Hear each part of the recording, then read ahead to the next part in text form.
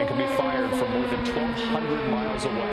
Putin turning to the air as his ground forces stall.